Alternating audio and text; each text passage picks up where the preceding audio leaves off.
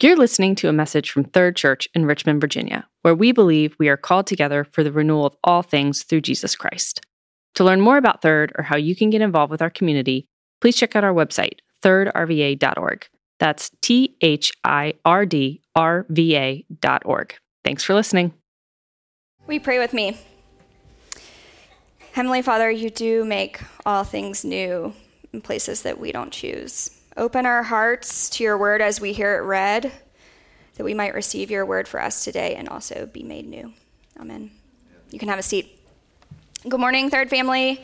My name is Elizabeth Hayes. I'm a pastoral resident here, and it's really good to be with you this morning. I've said a couple of times in the last couple of days that I think I've met more people in the last week than I have in the last 15 months, which is really great, and I love seeing your faces. So, if you've been with us, then you know that we are in a series on 2 Corinthians called Power in Weakness. We've been talking a lot about how the Corinthian culture deeply valued success and wealth and accomplishment. For them, these were the things that made someone or something impressive or worth listening to or admiring. And Paul calls this a distorted value system.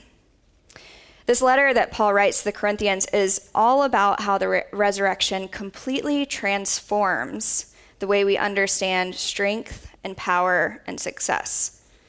The gospel is a great reversal that flips upside down what we think to be true. The good news of the cross and the resurrection is that life doesn't come through strength and accomplishment. It comes through death. So now we are like these pots that we see in this graphic. We're broken vessels that carry resurrection life, power and weakness. So if you have a Bible or the worship guide with you, then you can follow along as we turn our attention to God's word, which is going to be read by the Murphy family. Reading from 2 Corinthians chapter 8, verses 1 through 15. And now, brothers and sisters, we want you to know about the grace that God has given to the Macedonian churches. In the midst of a very severe trial, their overflowing joy and their extreme poverty welled up in rich generosity. For I testify that they gave as much as they were able, and even beyond their ability. Entirely on their own, they urgently pleaded with us for the privilege of sharing this service to the Lord's people, and they exceeded our expectations. They gave themselves first of all to the Lord, and then by the will of God also to us. So we urge Titus, just as he had earlier made a beginning, to bring also to completion this act of grace on your part. But since you excel in everything, in faith, in speech, in knowledge, in complete earnestness, and in the love we have kindled in you, see that you also excel in this grace of giving. I am not commanding you, but I want to test the sincerity of your love by comparing it with the earnestness of others. For you know the grace of our Lord Jesus Christ, that though he was rich, yet for your sake he became poor, so that you through his poverty might become rich. And here is my judgment about what is best for you in this matter. Last year, you were the first not only to give, but also to have the desire to do so.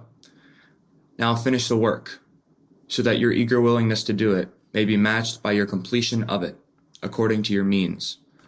For if the willingness is there, the gift is acceptable according to what one has, not according to what one does not have. Our desire is not that others might be relieved while you are hard-pressed, but that there might be equality. At the present time, your plenty will supply what they need, so that in turn their plenty will supply what you need. The goal is equality, as it is written, the one who gathered much did not have too much, and the one who gathered little did not have too little. This is the word of the Lord. Thanks be to God. So let's just talk about the elephant in the room here. Nobody likes to talk about money. I think that our ears have kind of a funny tendency to just turn themselves off when we notice that the preacher is about to start talking about money or giving, don't they? So, perfect sermon text for Corey to assign to the intern, right?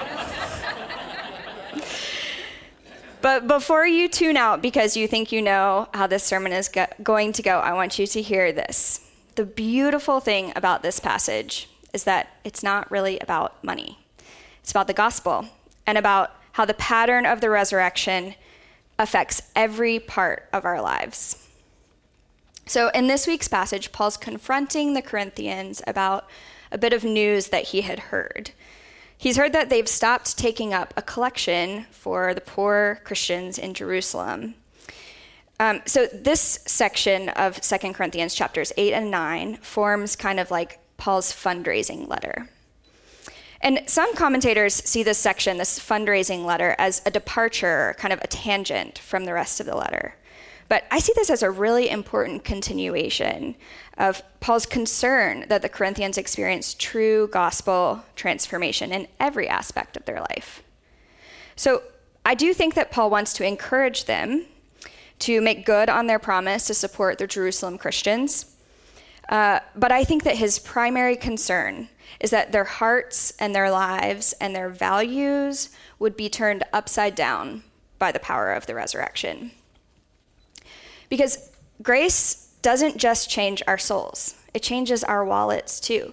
And I think Paul is convinced that the good news of the gospel is the most powerful fundraising tool. Because at its core, the way we think about money is a question of the heart, and only the gospel can change our hearts. So we're going to start with the punchline of this passage, the life-altering news and the great reversal of Jesus' generous grace towards us. And then we're going to take a closer look at the example Paul gives us of the Macedonians' sacrificial generosity. And finally, we're going to talk about what gospel-drenched, grace-driven generosity might look like for us. So let's start with Jesus' generosity towards us. In verse 9, Paul gives us one of the most beautiful and succinct one-line expressions of the gospel that we have in all of Scripture. And it's the heart of his appeal to the Corinthians to make good on their pledge. So let's take a look at it. The first thing that we see is that he says that Jesus was rich, though Jesus was rich. Well, this might sound a little funny if you know anything about the life of Jesus. When exactly was Jesus rich? Paul's making a really subtle comment here on an extremely complex doctrine. He's talking about the riches that Jesus had before he took on human nature in addition to his divine nature. So he's reminding us that Jesus was not just some once-in-a-generation, inspirational or exemplary figure, but instead he is the eternally existing second member of the Trinity, who existed as the Son of God before he took on his human nature, before he became incarnate as a human. This is the one who John said spoke life into creation. Everything that has ever existed belongs to Jesus. The wealth of beauty and pleasure and comfort that he has experienced for eternity makes Bill Gates look like a bum on the street. But in spite of that unimaginable wealth, Paul says that for your sakes, for our sakes, he became poor. And we know that Jesus lived a really humble life while he was here on earth. He was born into a poor family in another man's barn. During his ministry, he described himself as having nowhere to lay his head. He made his triumphal entry into Jerusalem on a borrowed young donkey, and he was buried in a borrowed tomb. So Jesus took on financial poverty. He chose to live his life fully dependent on the generosity and hospitality of others. But he also allowed himself to be treated poorly. As the pre-existing Son of God, he deserved more honor and acclaim and respect than any other human that has ever existed. But he allowed himself to be despised, mocked, rejected, ridiculed, beaten. He gave up eternal fellowship with the Father to become a man of sorrows. And I think that when we recognize the riches of his life in heaven, it makes the simplicity and the suffering that Jesus chose to take on here on earth even more astonishing. So that's the first part. Jesus was rich, but he became poor. But why did he do this? Paul says that he did it because we were poor. We were destitute in our sin, banished from the garden, banished from life, banished from hope. We were poor. But in and through Jesus, we've become rich. Not only did Jesus take on our poverty, but he gave us his riches. Righteousness and acceptance, forgiveness and freedom, membership in the family of God. We're like beggars on the street who've been made princes and princesses in the royal family. Friends, we are rich. And that's the gospel. The rich Christ became poor so that we poor sinners might become rich. So you see, Paul's fundraising tactic isn't about making demands. He's not coercing the Corinthians by playing on their guilt or their sense of duty. Paul's saying, don't give because I'm telling you to do so.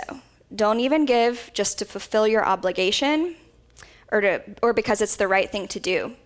Give because you've looked at Jesus, received his grace, his riches, and you've been changed.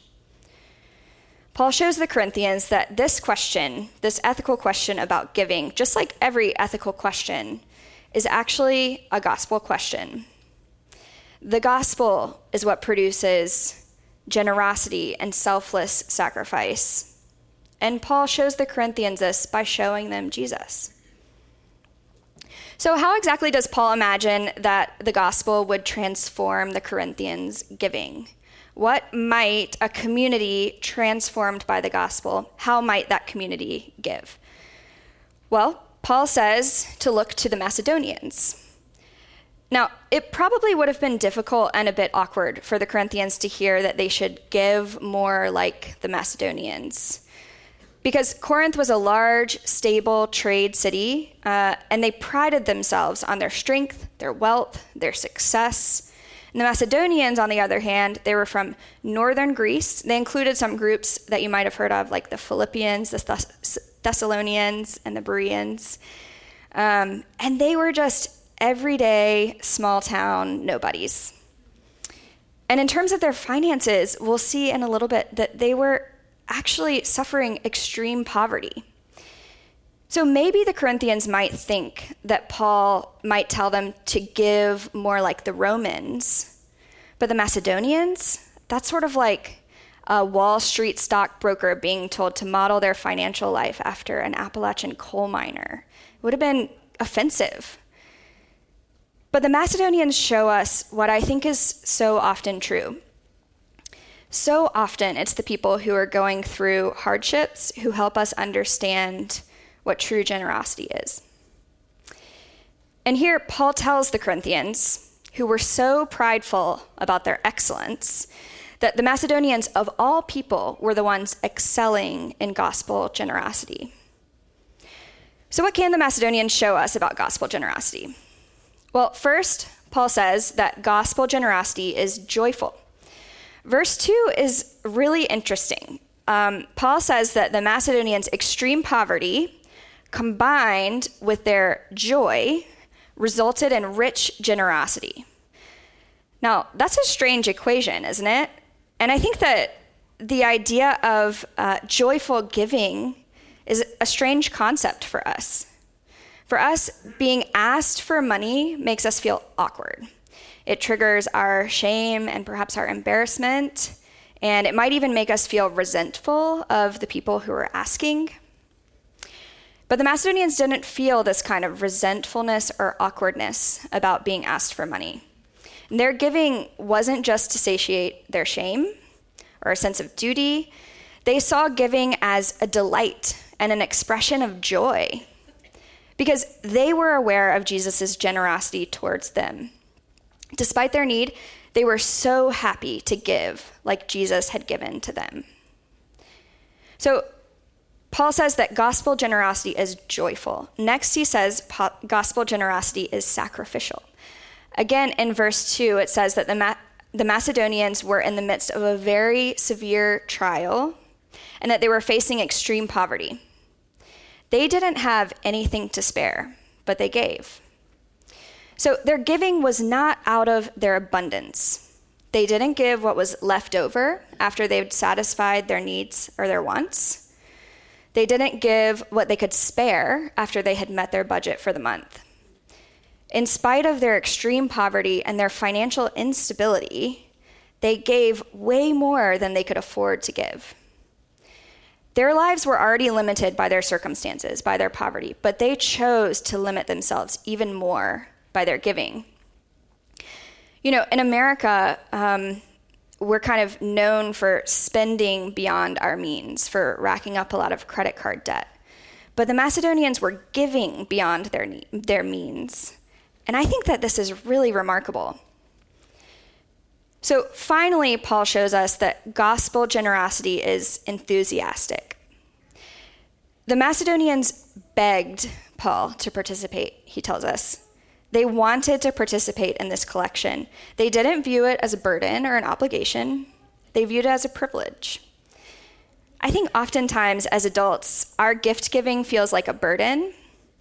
And I think that kids, especially young kids, can really show us something here, because young kids are really enthusiastic gift givers. And if you have children or grandchildren or any children in your life, then you have probably been the recipient of an enthusiastically given gift.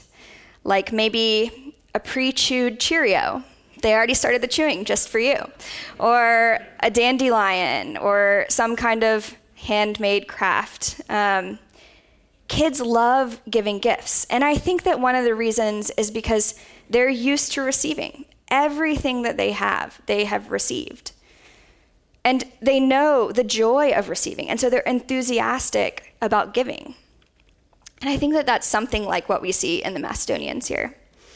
This joyful, enthusiastic, and sacrificial generosity so beautifully reflects the generosity of Jesus, doesn't it? And I think that that's because the gospel generosity of the Macedonians flowed out of their belonging to Jesus. Paul says in verse 5 that they first gave themselves to God, and then they gave themselves to us.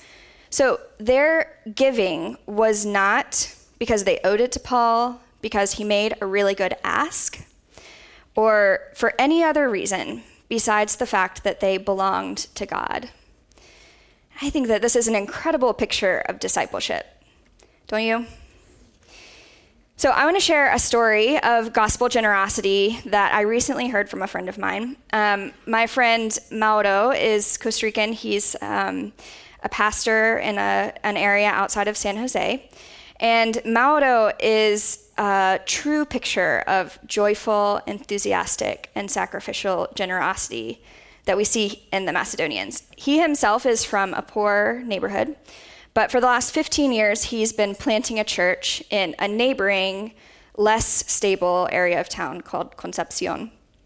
And for all that time, he's dreamed of buying this plot of land that's in Concepcion so that he could build a church and a community center there.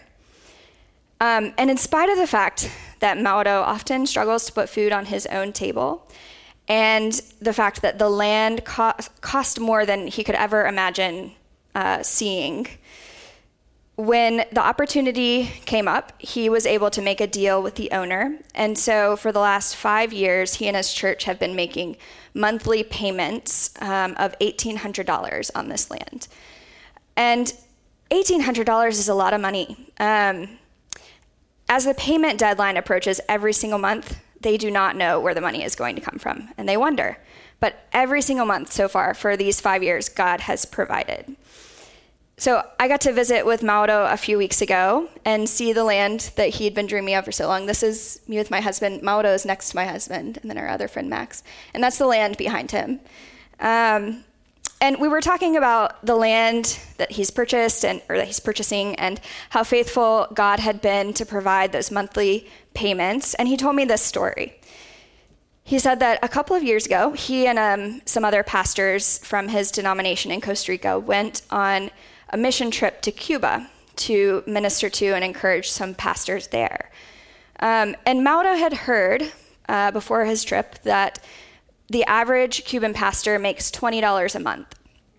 So he took with him 5 $20 bills so that he could give out $20 to 5 different pastors as the Spirit led. But when he left for the trip, they were still $1,000 short on their monthly payment, and it was going to be due right before they got back, or right after he got back, sorry. So he took his $100 anyway, not knowing how he would make the payment on the land when he returned. And when he got to Cuba, a group of pastors there let him know that they had actually taken up a collection in their church to present to him for his church back in Concepcion. So they presented it to him, and you might guess that the amount was $1,000. So Mauro thought that he was going to bless these less fortunate pastors with his sacrificial gift. But they blew him away with their joyful and enthusiastic and even more sacrificial gift. Here's the thing about Mauro and about these Cuban pastors and about the Macedonians. Their hardship and uncertainty has taught them that whatever they have, it's already a gift. And they celebrate that gift. They want others to experience that kind of grace. Their gratitude for God's provision, for his grace in their suffering, is overflowing as generosity in their life. And I don't know about you guys, but I am desperate to learn from people like that. And now, I haven't been around Third for too long, but in the short time that I have been here, I've heard lots of beautiful stories of generosity.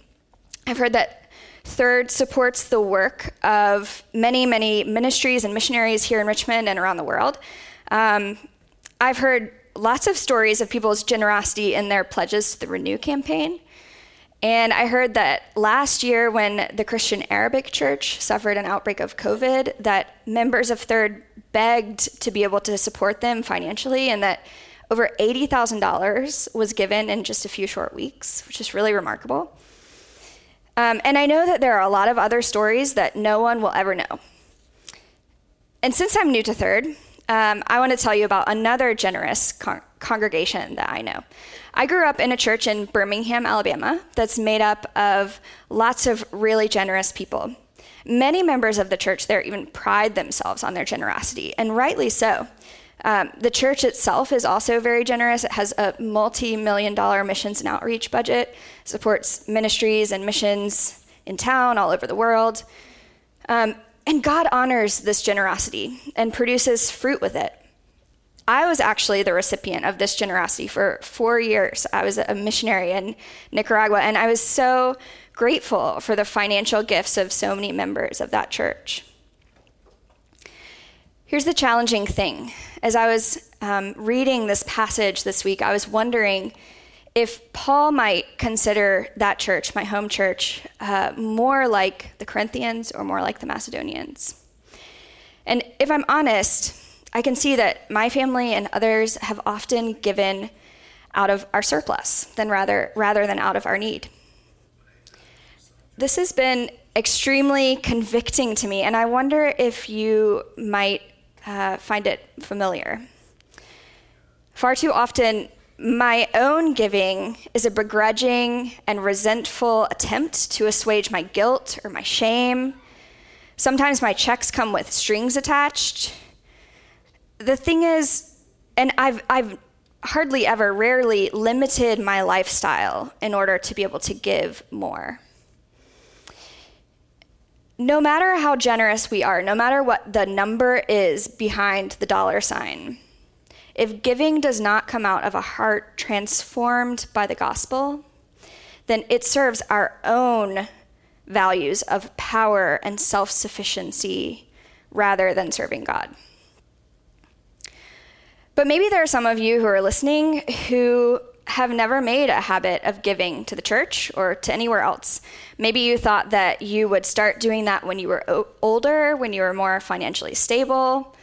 Maybe you thought that there are plenty of wealthier people around here to make up the difference while you get ready. But now you look up and you find yourself in the middle of your life, and you've built a lifestyle that requires a certain income. And it's hard to imagine how giving might fit into that. Here's the thing, there is immense freedom and joy to be found when we are able to recognize that what we have is not our own. Like my friend Mauro and those Cuban pastors and the Macedonians, that everything that we have is a gift. I love the reminder of our offering liturgy every week, and I oftentimes think that it's the most important thing that I say every week, that everything that we have comes from God, and what we offer to him is already his. I think that giving allows us to limit ourselves, which allows us to recognize what is already true, that what we have comes from God, that he is the one who provides for us. So I want to end with a quote by the late Catholic priest and writer Henry Nouwen. A lot of you may have heard of him. A lot of people don't know that in the middle of his career, he actually discerned a call to be a missionary priest in Latin America. And so he spent 6 months in Peru and Bolivia discerning that call. And he published his journal from that time in a book called Gracias. And so this is a quote from his journal from his time in Bolivia and Peru. It says, "In many of the families I visited, nothing was certain, nothing predictable, nothing totally safe. Maybe there would be food tomorrow, maybe there would be work tomorrow, maybe there would be peace tomorrow, maybe, maybe not. But whatever is given, money, food, work, a handshake, a smile, a good word, or an embrace, is a reason to rejoice and say, gracias. What I claim as my right, my friends in Bolivia and Peru received as a gift. What's obvious to me was a joyful surprise to them. What I take for granted, they celebrate in thanksgiving. What for me goes by unnoticed became for them a new occasion to say thanks. And slowly I learned what I must have forgotten somewhere in my busy, well-planned, and very useful life. I learned that everything that is freely given by the God of love. All is grace." Paul didn't reduce his ask to a black and white formula that would allow the Corinthians to check a box and consider themselves successful at giving. Instead, he turns the tables and he shows them Jesus. Paul's real concern for the Corinthians, and friends, I think God's concern for us, is that we be transformed by the gospel, by the grace given to us, so that genuine selflessness spills out. Paul says that when the gospel really changes us, when we know what Mauro and those Cuban pastors and the Macedonians know, that all is grace, then we will beg like the Macedonians did to participate in sacrificial giving because of the riches we have in Jesus. So will you pray with me? Jesus, you became poor to make us rich. You filled us with the riches of your grace. And now we ask you, Father, to transform our hearts. As you fill us with your grace, make us vessels of your grace towards others by the power of the Holy Spirit. Amen.